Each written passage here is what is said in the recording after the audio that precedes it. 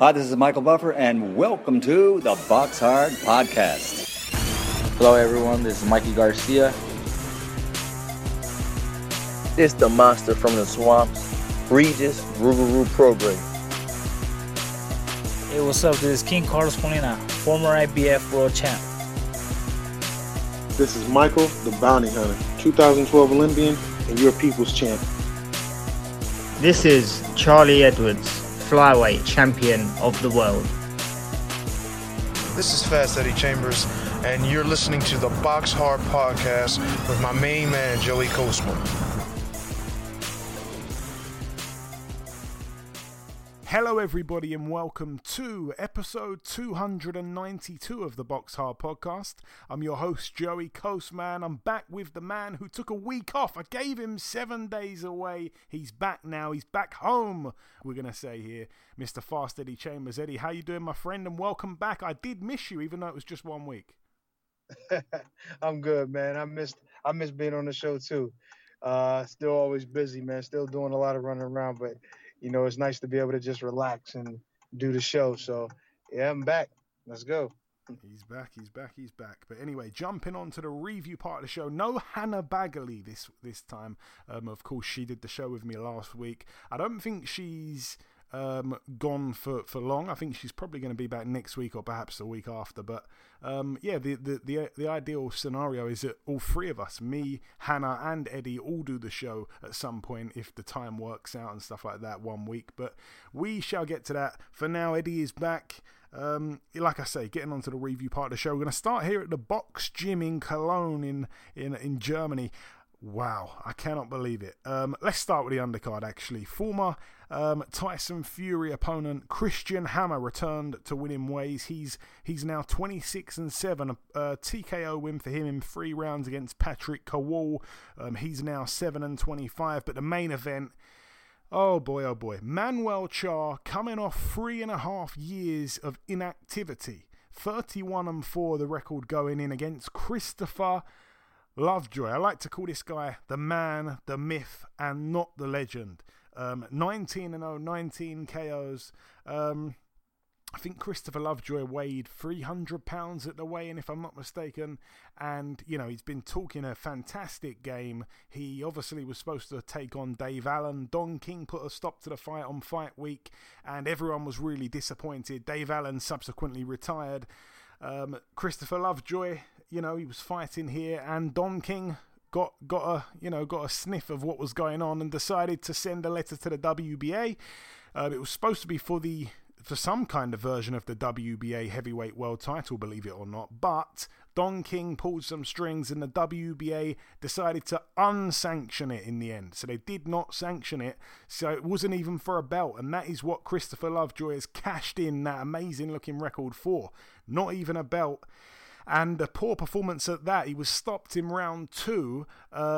Yeah, I mean, I just cannot believe that, I don't know. I don't even know what to say. I mean, boxing is, as we know, the most craziest sport. It's the theatre of the unexpected. But this is just, I just don't know what to say about this. This is just bizarre upon bizarre. You know, this guy with all these knockouts, there's rumors of him pulling people out of the crowd to fight in Tijuana, Mexico to build that record up. He goes out to Germany. Manuel Charr, who I think got shot outside a kebab shop about 4 or 5 years ago when he met an online troll in person and he ended up getting shot. 3.5 years out the ring, and he gets in there and takes him out in 2 rounds. And off the back of that, Lovejoy has now tweeted afterwards, "Dave Allen, where you at?" And he's actually spelt Dave Allen wrong. Not to mention when Charr knocked him out, Charr did a terrible attempt at a cartwheel and fell flat on his backside. The whole thing was quite a spectacle, I think, is the only thing I can call it, Eddie. I know you didn't see it, and I wish I could say the same for myself, but what's your thoughts on this crazy, I don't even know what to call it, scenario, whatever it's called? Well, the cartwheels and all of the crazy smack talk and then misspelling the easy names just turns out that, you know, it kind of represents what the card represented. I mean, I'm not going to say the whole card itself. I don't know about that. I didn't really see it, so I can't really say what it was, but the main event itself was kind of crazy. I mean, I respect Manuel Charr. He was, former title challenger, former titleist, I think, if I can remembering correctly, if memory serves. But just this guy Lovejoy basically talk about he's another one saying I'm a savior of the division, I'm this, I'm that, I look this, and then you get in there and with a guy who's been 3 years out the game, hasn't even been in the ring for 3 years, and he comes in and stops you in 2 rounds. I think we need better saviors than that for our sport. You know what I'm saying? No disrespect, but the reality is, man, you see a lot of these guys with these padded records, and they come in and they want to say, how great they are and what they can do and how special they'll be, and put them in there with somebody good. And it's like, this sport requires dedication. You don't get in the ring 300 pounds. Now, I'm not saying he could be a real big guy, so I don't know. I mean, I don't know what his heaviest weight was, but if you're 300 pounds and you're under 7, and if you're well under 7 feet tall, that ain't gonna make it. You know what I'm saying? Unless you're an offensive NFL lineman or something. But in this sport, I don't know, man. I just don't think it's rare. There's only one guy that I know that does that pretty regularly, and that's Big Baby. He's able to do it, and he knows how to utilize that. But I don't see other guys doing it, especially somebody with that limited experience and also limited opposition. You're gonna get in there with a guy who was a former title challenger or former titleist. So it's just funny, the whole event, and the cartwheel, like I said, kind of represents the rest of the card. So, that part of the card. So, I kind of wish I did see it, so I can kind of have something to laugh about, I guess. But I don't know how interesting the fight was up to the point of him getting knocked out, but it just doesn't seem likely that he could have put up much of anything, especially hearing that he got stopped in 2 and didn't look good before it. So I don't know, Joe. I don't know what to make of it. No, neither do I, to be honest with you. But he's 6'5", Lovejoy, 37 years of age now. That is hopefully the last time we see him. He is a circus act. Moving out now, I cannot believe we wasted that much time on that card. Moving out now to the Manchester Arena. Over here, some real stuff. A good debut win for Ellis Hopkins. She is now 1-0. It was a points win over 4. Also another win for highly touted amateur Solomon Dakers. He's now 1-0. It was a 6-round points decision for him. Elsewhere on the card, where shall we start here? I'm going to start actually with Tommy McCarthy fight. Tommy McCarthy on the card, obviously. A good win for him, actually. It was a bit of a statement, really. He's now 18-2. He was able to KO in 6 rounds Alexandru Djur, who's now 19-5. It was for McCarthy's EBU cruiserweight title. Djur down once in the 4th and once in the 6th, both from body shots. I think he did really well to stop his man there, because he's been in there with some decent guys. I think he went the distance with former world champion Krzysztof Wlodarczyk, if I'm not mistaken. So that was quite impressive, because Tommy McCarthy, not really known as a banger, and he started quite fast with his power shots and stuff like that. So I really enjoyed that one. That was a big statement from him. Elsewhere on the card, Dalton Smith with a win against Lee Appleyard. He was able to TKO him in 6 rounds. It was for the vacant English super lightweight title. Dalton Smith, 8-0. Absolutely unbelievable performance. Absolutely punch perfect. Seriously, it was laser-like. I think he's one of the top prospects in the UK. I haven't always kind of paid that much attention to him, but I sat there, watched it the other night, and I was thoroughly impressed. Lee Appleyard as well. He showed up with determination, with motivation. He was there to win the fight, and I thought that Dalton Smith just started beating the hell out of him in the end. And it was the right thing to do to stop the fight. Elsewhere on the card, Gamal Yafai, an upset, a real big upset. He's now 18-2. It was a unanimous decision over 12 rounds against Jason Cunningham, who's now 29-6. Cunningham now the new European super bantamweight champion. Cal Yafai as well, down 3 times in the fight. I think it was the 2nd round, the 4th round, and the 6th round. an absolute shocker. I mean, it had the distance written all over it. Neither guy really known as a big puncher. I don't think either guy is really, truly good enough to be European champion. And I know that sounds a bit overcritical, but that's how I feel. I don't think Yafai is, I think we've seen it there, but I don't think he was fantastic. I remember the way Gavin McDonnell beat him with ease, and I think Gavin McDonnell was the underdog against him for some reason. I remember when he was turning pro as well. I think Eddie Hearn told a story about how he walked into the gym one day and he could hear this banging against the heavy bag, and he was saying, "What is that? Who's that hitting that thing there? Like he hits like a train." And it turned out to be Gamal Yafai. But it just hasn't translated into the pros, and it hasn't ever been a thing. He's not really been a big puncher. Cal Yafai, his brother, has obviously been the much more successful fighter, being a former world champion. But yeah, I like Gamal, but yeah, it wasn't good for him. I mean, he showed a lot of heart. He kept trying. You cannot knock his determination. He did not take a backward step all night. And I think at times that was probably his downfall. He kept walking into shots. He kept walking forward as well, just in straight lines all the time. Very, very easy to time for Cunningham, who is quite limited, let's be honest. But I'm so pleased for Cunningham because he's a guy that had no chance. They had him as a 25-1 underdog to win on points, and he pulled it off with ease in the end.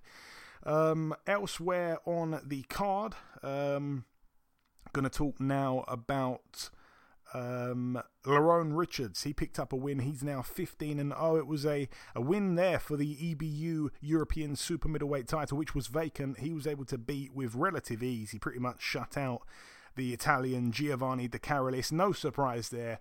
Lerone Richards, not really known for stepping on it and trying to get the stoppage, so a points win for him on, in the bookies and whatever, was printing money, to be honest with you, and it was wide. It was as wide as can be. De Carolis now 28-10 with a draw. Lerone Richards 15-0. I really, really want to see him stepped up, though. I feel like he is another guy that really should be involved in some of these domestic scraps. He hasn't really done any of that. He's been with Frank Warren. He's now with Eddie Hearn.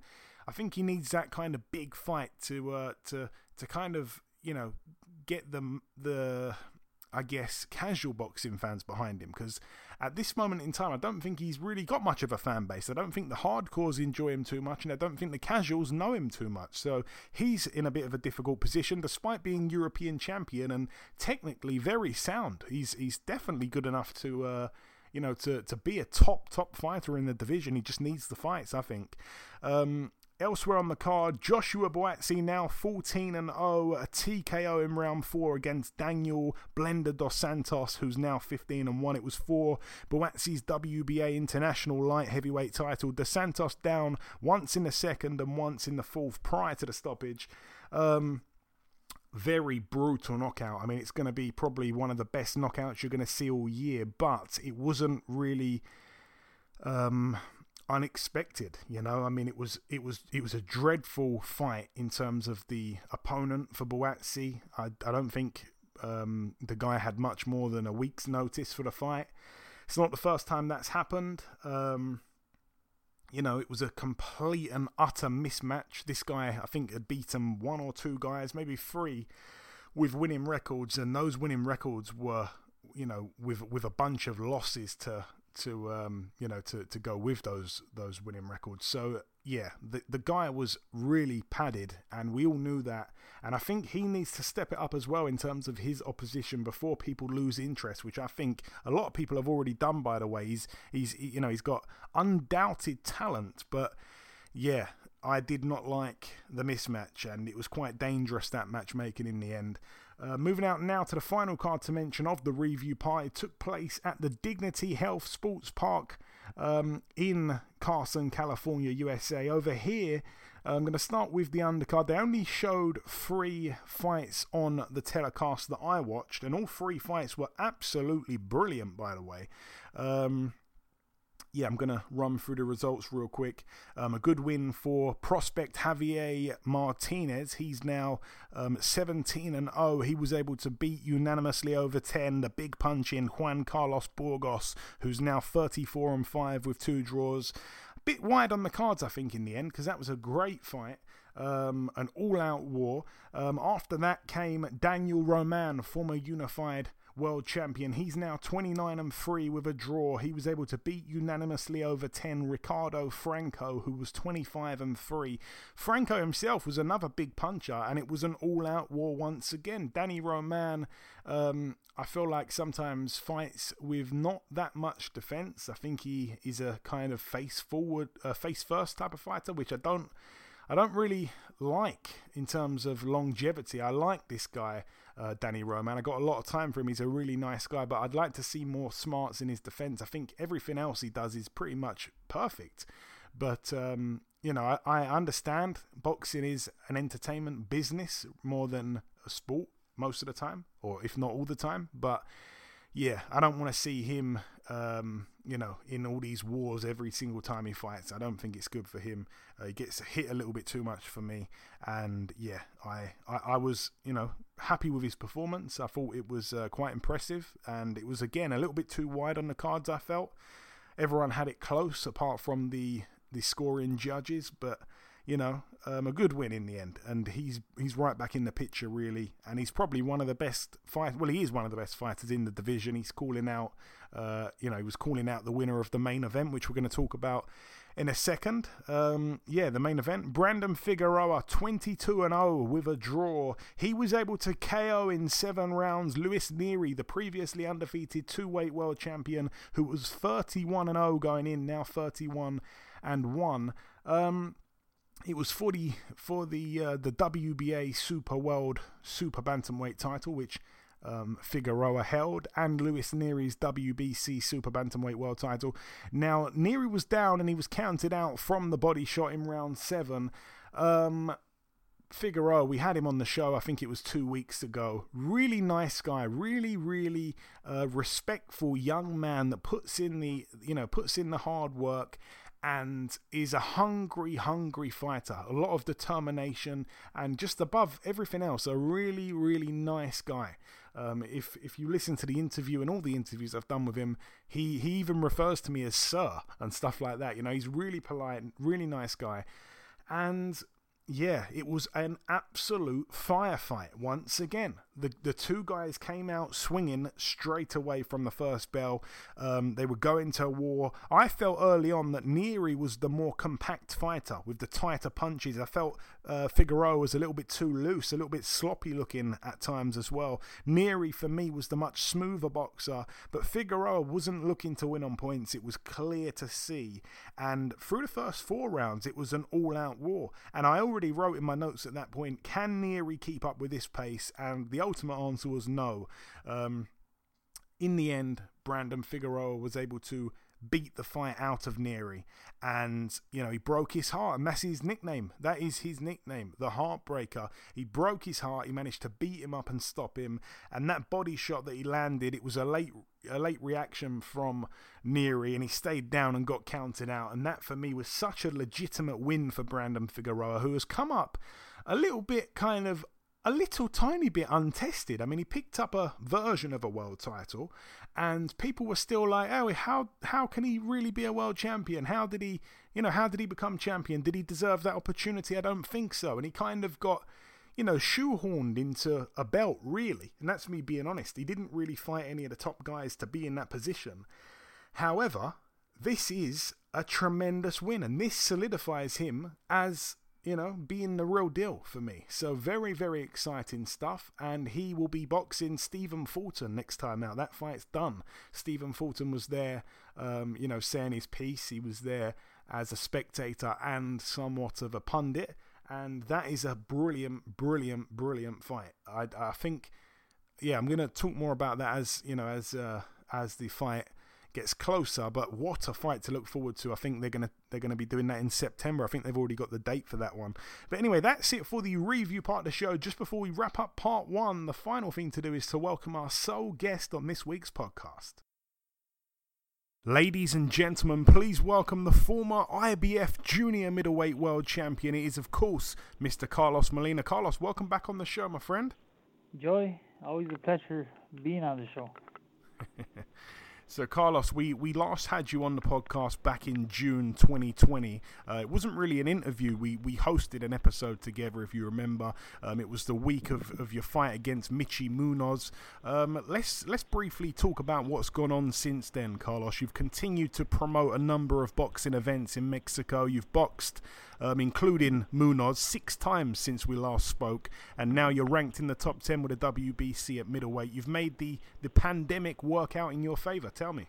Yeah, that was the plan. I mean, it was either not fight at all and stay, and I would have never got ranked in the top 10 with the WBC, or start promoting and doing closed door events during the pandemic. So I decided, you gotta put in the work and set up some shows. Yeah, and like I say, it is, it's a lot that you've done there. It's obviously been difficult as well, on the promoting side and the boxing side. But let's get down to the main reason. You're currently speaking to me from the Hennessy Sports Bubble in Coventry, ahead of your fight Saturday against Sam Eggington. Tell me, Carlos, what do you know about Sam Eggington? Have you seen much footage on him at all? Well, I mean, I just started, checking out some of his fights, and he throws a lot of punches. He comes forward, and that's mainly the thing that comes out and stands out to me. And are they looking after you properly, Carlos? You're being treated well up there in the bubble? Yeah, everything's good. I mean, sucks to have to be in the bubble, but yeah, everything has been as good as it can be. And I want to ask you as well, what made you want to take this fight? Because you were obviously doing your own thing down in Mexico, promoting and fighting. You were rising up the rankings just fine before this opportunity came around. What made you want to take the fight? I think the timing. The timing was perfect. I mean, I'm coming off 8 wins in a row, and feeling good at middleweight. And at first, they offered me the fight at junior middleweight. And I was like, no, I'm not fighting at that weight class anymore. I'm ranked number 8 with WBC at middleweight. And they're like, all right, fine. Well, they talked to Sam Eggington, I guess, and they agreed at 160. So I was like, all right, cool. And then another plus was that my promotional company is going to be associated with this event. Yeah, King Carlos Promotions, absolutely. And so that was important to me as far as a fighter and a promoter. Yeah, of course, I'm sure it is. And what is the plan, Carlos, for after this fight, or have you not really thought that far into the future just yet? You know what? The thing is, not really. I mean, it kind of is, because I got a plan. I got a whole bunch of plans, and I'm always thinking about future and everything of things that I need to do and plan out. Like, I'm already thinking about my next show that I'm gonna do in Mexico, but everything is be after this fight. So the main focus right now is winning this fight, and not just winning it, but like sending a statement out to the whole middleweight division. Yeah. And I want to also press you for a prediction, if you have one, Carlos. If you've seen anything of Sam Eggington, he's a guy that likes to come forward, put that pressure on. He's quite relentless. However, it's worked against him in the past. How do you see the fight playing out? And if you've got a prediction, share it, please. Well, I mean, what I was saying before when I got here and on all the interviews with Eggington and all the interviews that I had before, I was saying that I got to stop him. I know that I'm coming to his hometown and fighting in front of his crowd, and just I got everything against me, so I gotta stop him. But what I've been thinking about was, like, really what I need to do is just dominate from the beginning, and that's gonna be my goal. That's my plan right there. I need to dominate from the first round, and obviously, if I see opportunity for a stoppage, then I'm going to go for it. But the most important thing is just, dominate. Okay, and just finally, Carlos, I want to get your closing message just to the listeners. Of course, you've been on many, many times over the years. Our listeners know you well. Our listeners, I'm sure some of them will be supporting you for this, despite it being a UK podcast. What's your message to the guys that want to see you become victorious Saturday night? Well, you know what? Like you said right there, the thing is that, you know what I like about the UK? They got some really, really good fans. And I feel like, even, people that are rooting for Sam Eggington, at the end of the day, they appreciate, good, clean boxing. And I feel like that's what I want them to appreciate after I win this fight. But I guess the message that I want to send out is like, this is going to be a really good fight. This is like this is a great matchup. And I'm looking at this not just as a boxer, but like as a promoter now, and staring at this fight and looking, at both fighters, and it's going to be a real good one, and can't miss one on Channel 5 live this Saturday. There you go, Channel 5. That's absolutely right. It's going to be in everyone's house all over the UK. But listen, Carlos, it's always a pleasure speaking with you, my friend. I hope you get that win on Saturday, and we'll have you back on the show sometime after. All right, Joy. Yeah, it will be my pleasure for sure. Let's do it. Okay, now it's time for part 2 on this week's show. Usually the news part, but nothing as it stands. If there is anything that develops from now to the end of the show, I will mention it on the outro. So we're going to start here with the preview part. We're going to start here at the Khimki Basketball Center in Russia. Over here, topping the bill, it's some kind of eliminator for a bridgerweight world title, believe it or not. And we've got the huge punch in Dmitry Kudryashov, 24-3, 23 KOs of those 24 wins, and his 3 losses have all come by knockout. So only once he's seen the final bell in 27 outings. He is a really, really fun fighter to watch. He's been, like I say, knocked out by Dultukos, by Ilunga Makabu, and by Olam Rawaju Duradola back in 2015, but boy oh boy can he crack. That power is very real. And on the receiving end of that, this weekend we're going to see Evgeny Romanov, 15-0 with 11 KOs himself. A good fighter, a good amateur fighter as well. He's got some decent wins in the amateurs, and this is a big jump up as a pro, But no, he was a really, really good fighter. He actually knocked out Deontay Wilder in the amateurs back in 2008.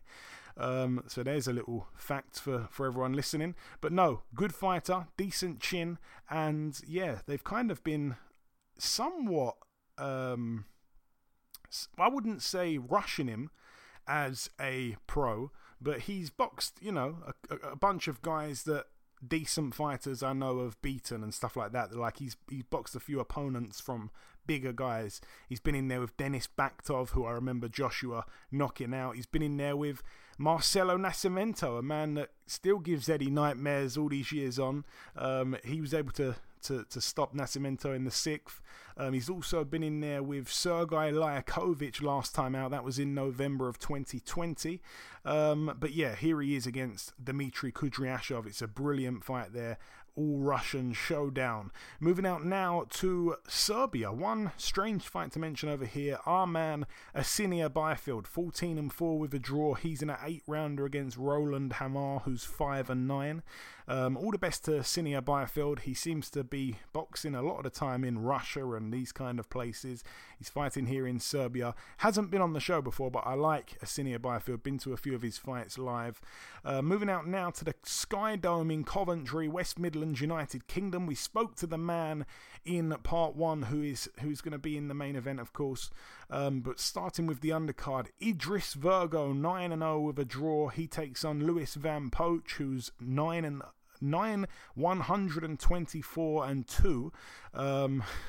You've got Stephen McKenna, the young Irish prospect, 7-0. He's in a 6-rounder against Damian House, who's 3-5. You've got Mick Hennessy Jr., 5-1 with a draw in a 6-rounder against Paul Cummins, who's 2-48. You've got the return of Shakan Pitters. I believe it's the the first time he's boxed, I think, since being stopped by Craig Richards back in December. He's 14-1. He's in an 8-rounder against Jermaine Springer, who's 7-2. Elsewhere on the card, let's talk about the main event now. Sam Eggington, 29-7, takes on Carlos Molina, 37-11 with 2 draws. The former IBF junior middleweight world champion. It's for the vacant WBC silver middleweight title, so that's interesting straight away. Sam Eggington moving up in weight to middleweight. Really and truly, he is a welterweight. I think he was quite big for the weight. He's moved up to 154, but here he is moving up to middleweight. Carlos Molina, really and truly though, he wasn't really a big junior middleweight, even when he won the world title some years back. And he boxed down at welterweight for the likes of the Josh Kelly fight and stuff like that. So he spent, a while of his career at welterweight. So not quite sure who the weight favours, to be honest, but Molina believes it's him. What interests me here is that it's just a clash of styles. Carlos Molina, up there in age now, but still never been knocked out. And he has boxed, obviously, the guys at the very top of the sport. And Sam Eggington, you just don't know what you're going to get from him because he is relentless. They call him the Savage. He doesn't normally take a backward step, but he has been knocked out early himself. He has been, been outboxed convincingly over the distance, and I'm just not sure what's going to happen here. Like I say, he I guess needs to put pressure on Sam Eggington, and there's a chance that he could put a lot of pressure on Carlos, whose legs probably aren't the same as what they used to be, years in the past. And can he put the pressure on and kind of, outwork him? Very possibly. But Carlos, I think, is definitely the better boxer of the two. Can he be smart? He's got the experience. Will he need to use his legs? It's going to be so interesting, but I think that's got the distance written all over it. I hope if it does go to the cards that Carlos gets a fair shake on them, of course. But yeah, Carlos has been very, very active. As we know, he's been putting on his own shows in Mexico. He's already boxed this year in February. And in 2020, he was able to box 6 times through 2020. Whereas Sam Eggington, his last fight, of course, took place in December against Ashley Theophane. He boxed twice in 2020 himself. He lost to Ted Cheeseman very controversially, but it's going to be a great fight. And I like both guys, of course. Sam Eggington, a friend of the show. Carlos Molina, a much closer friend of the show. But I'm very, very, very intrigued, because Carlos has been in there with some great fighters, from Solomon Sissoko to Abbas Barao to Josh Kelly to Carlos Adames, Cornelius Bundridge, Ishe Smith, Corey Spinks, James Kirkland, Kermit Cintron, Erislandi Lara. People forget he got the draw with him back in 2011. This guy has really been round the block. So this is, there's more. Julio Cesar Chavez Jr. twice. He got a draw with him in their first fight. He lost on a majority decision in the second fight. Mike Alvarado. This guy has been around the block. So this is a great fight for Sam Eggington if he were to win, but a bad one if he were to lose. Because, if you lose to Carlos Molina, who hasn't had a good win, let's be honest, a good win for quite a long time. But again, he hasn't been stopped. He's not at that point of his career where he's just, getting stopped all the time by bad guys. He's fighting a lot of Olympians and stuff like that, and in their hometowns, on the road. It's a bit of a different ball game. How do you see it unfolding, Eddie? Obviously, I don't expect you to know tons and tons about Sam Eggington, but a relentless fighter, 27 years of age, but you'd think he's about 37 because he's been in so many wars. Every fight is a war. And obviously you've got Carlos with all the experience, never been stopped. It's pretty much the boxer, the smart boxer, against the all-out aggression, face-first, younger fighter. Well, when you say younger fighter, are we talking about, Eggington being the kind of guy who, like, he's junior, yeah. 10 years, but are those 10 years used up in his body? You know what I'm saying? With all of the wars and things that he's had recently. If you look at guys like the great Fernando Vargas, at one point in his career, his career was basically over actually at age 27, where he was, basically going downhill. So I'm looking at this guy, and he's had some wars. He's been in tough fights. And I'm pretty sure he still has something left in the tank, no doubt about it. But Now you're stepping in there with this experienced guy who, you know, at this point can be playing the role of spoiler. You know what I mean? He's been fighting, he's been active. You know what I mean? And for guys who are up in age, who get that car, that engine revved up, and now have something behind it a little bit. Now, granted, you know, taking punishment as an older fighter can be bad, but in this situation, I don't know how much damage he's taken. He's more of a slick boxer. He has never been stopped, so he's not put himself in position to be stopped necessarily all the time. So, him stepping in there with all that experience and just that background, you know, that quality pedigree is going to be something for Eggington to have to really deal with. And I think, honestly, I mean, I don't know how the fight's going to unfold as far as who's going to win, who's going to be but as it stands, it looks like the experience may win over. But if he's really still youthful, you know, I'm talking about Eggington, you know, even though he's taking the damage and all, then he may get in there and just outwork him. You know what I mean? There's a good chance that obviously that can happen because he's going to definitely put himself in position. He's obviously not shy about punching. So, you know what I mean? He can get in there and outwork him. Maybe Carlos may be a little bit too, you know, careful with the punches, you know, with his punch count. And maybe he's too careful in general just because of the busyness of Sam Eggington. So that can also play a part. But with a guy who's got that kind of experience and has obviously had the level of opposition and he's drawn and with top level guys. He's won the title. You know what I mean? He's got that experience right there alone. Even just being in a title fight is really, really beneficial. And at any point, at any point, and going up against a guy who's, I guess this obviously being a big step up for him, it's going to be somewhat obviously uncharted territory. Now he's stepping in there with a former champion. So it's going to be I think it's going to be an interesting thing. I mean, I think the younger guy can outwork him. Obviously pulling Carlos Molina, I want to see him, you know, continue to get back into it and hopefully at some point get back into the mix. I mean, I see what he's doing. You know, I'm speaking from a position that I would like to be in that same position. So I'm thinking like that as well. But I think it's just going to be an interesting fight. I would love to see it. Don't know if I will, but I would love to see it and see who wins over in that situation. Yeah, we'll see. It is an intriguing fight, and I must say that Carlos Molina is a guy who's very determined, very driven, and he's the type of guy that I think if Eggington does catch him with a few shots, I fear he could, you know, just completely forget the game plan and start going to war because he's that kind of guy. He's a stubborn guy, very stubborn. I think he'd admit that himself. And you know, there's been times in 2020 where he boxed 6 times on his own shows that he didn't look fantastic in some of those fights. He really didn't, and it's been a while since, like I say, he's had that standout win. You know, Sam Eggington's been in there with Paulie Malignaggi. He was able to beat Paulie Malignaggi. I think he got Paulie Malignaggi out of there in the end, if I'm not mistaken. That was some years back now. And that's the fight that kind of springs to mind that's similar to this. And that's my only fear. Something like that, you know, Paulie Malignaggi wasn't a big puncher who's going to take you out with one shot. Carlos Molina's not a big puncher who's going to take you out with one shot. Both guys, I think it's fair to say, have their best days behind them.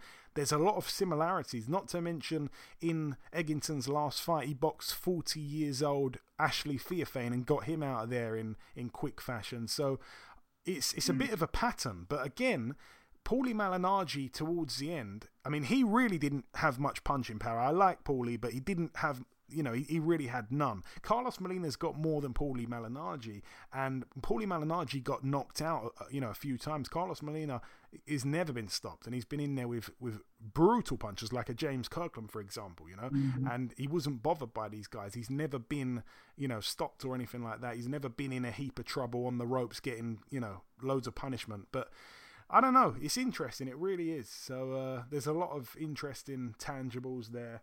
I'm obviously pulling for Carlos in that one, being a good friend of mine. Leaving that bill alone, though, moving out now to the final card to mention. It takes place at the Virgin Hotels Las Vegas in Nevada. Over here we have on the undercard Olympic gold medalist Robeisy Ramirez 6-1 in a 6-rounder against Ryan Lee Allen, who is 10-4 with a draw. Elsewhere on the card, we have Elvis Rodriguez 11-0 with a draw in an 8-rounder against Kenneth Sims Jr., who's 15-2 with a draw.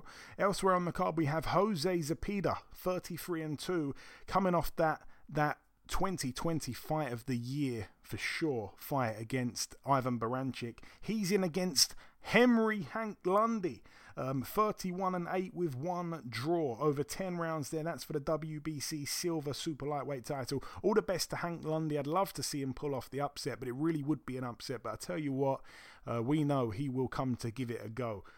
He really will. But Zepeda, obviously, you'd have to say, there's levels, and he, at the minute, is on top of his game, it would seem, the way he got Baranchyk out of there.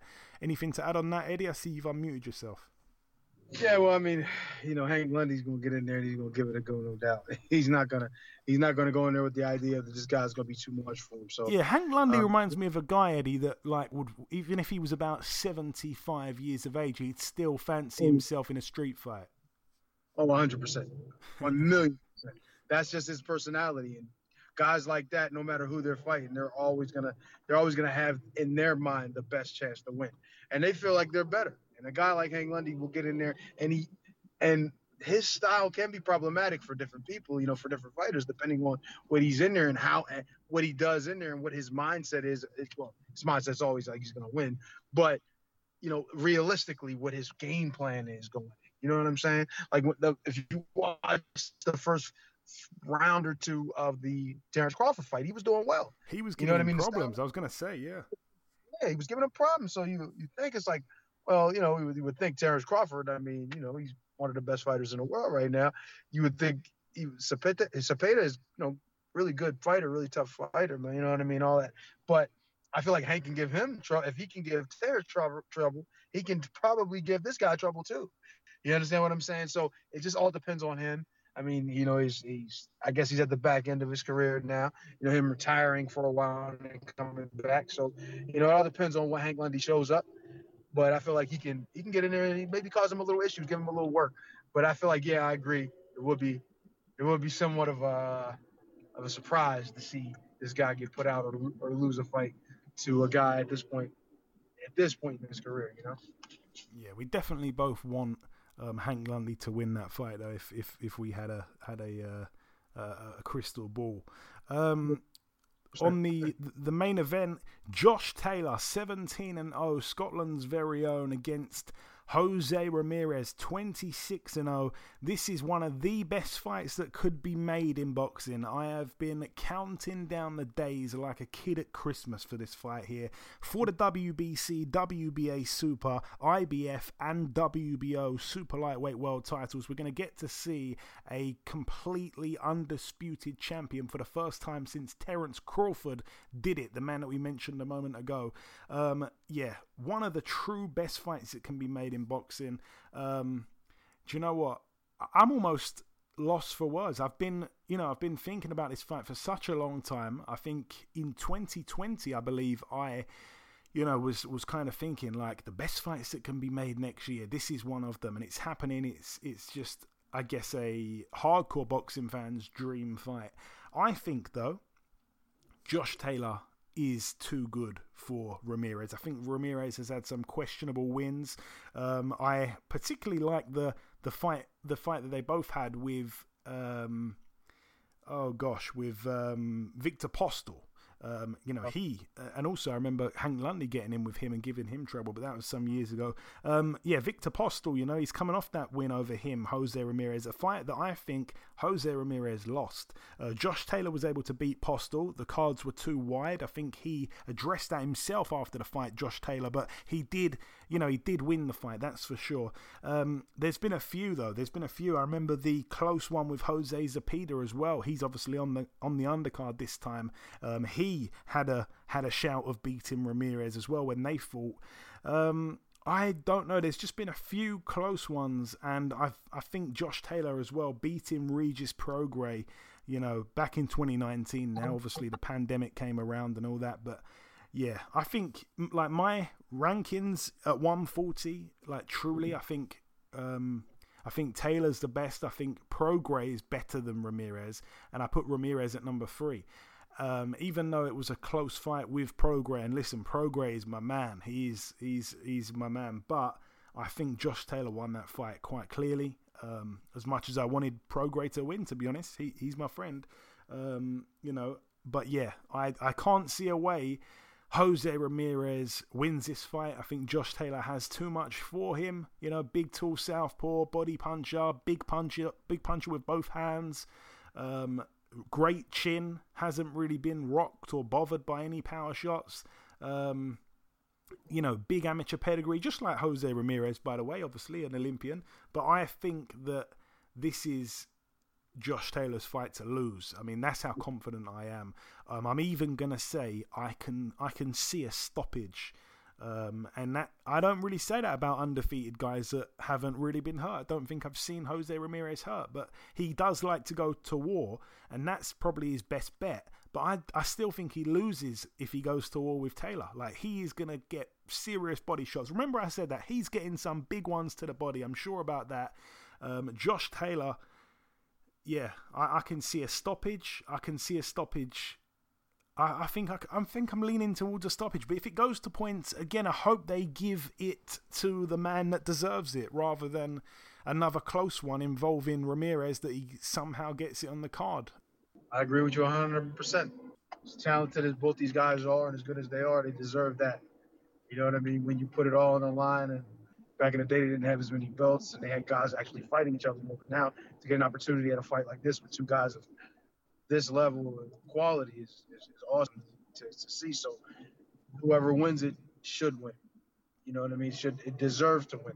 You know what I mean? If the scorecard's close, it's close. You know what I mean? But if it's wide, and if a guy's just clearly better, he should get the decision. You understand what I'm saying? It's really difficult in boxing sometimes. Understanding what's going on.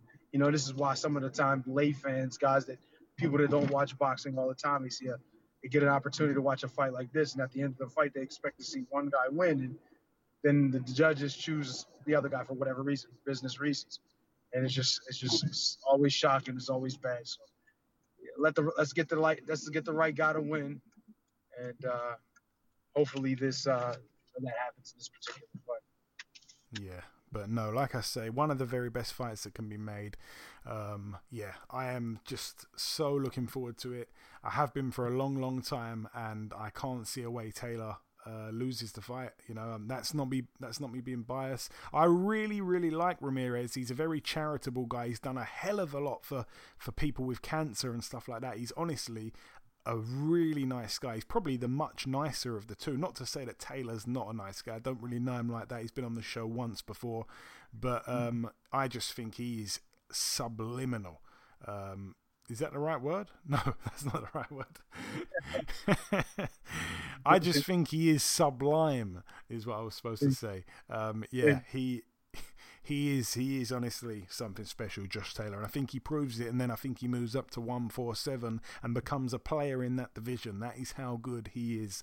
That is how good he is. He's been doing a little bit of training with Tyson Fury as well while he's been out in the States. Tyson Fury, for some reason, I don't think it was very clever, but he decided to let Josh Taylor rip into his body with body shots on either side, and he wasn't even flinching for him. But Josh Taylor must have been holding back because that boy can bang to the body.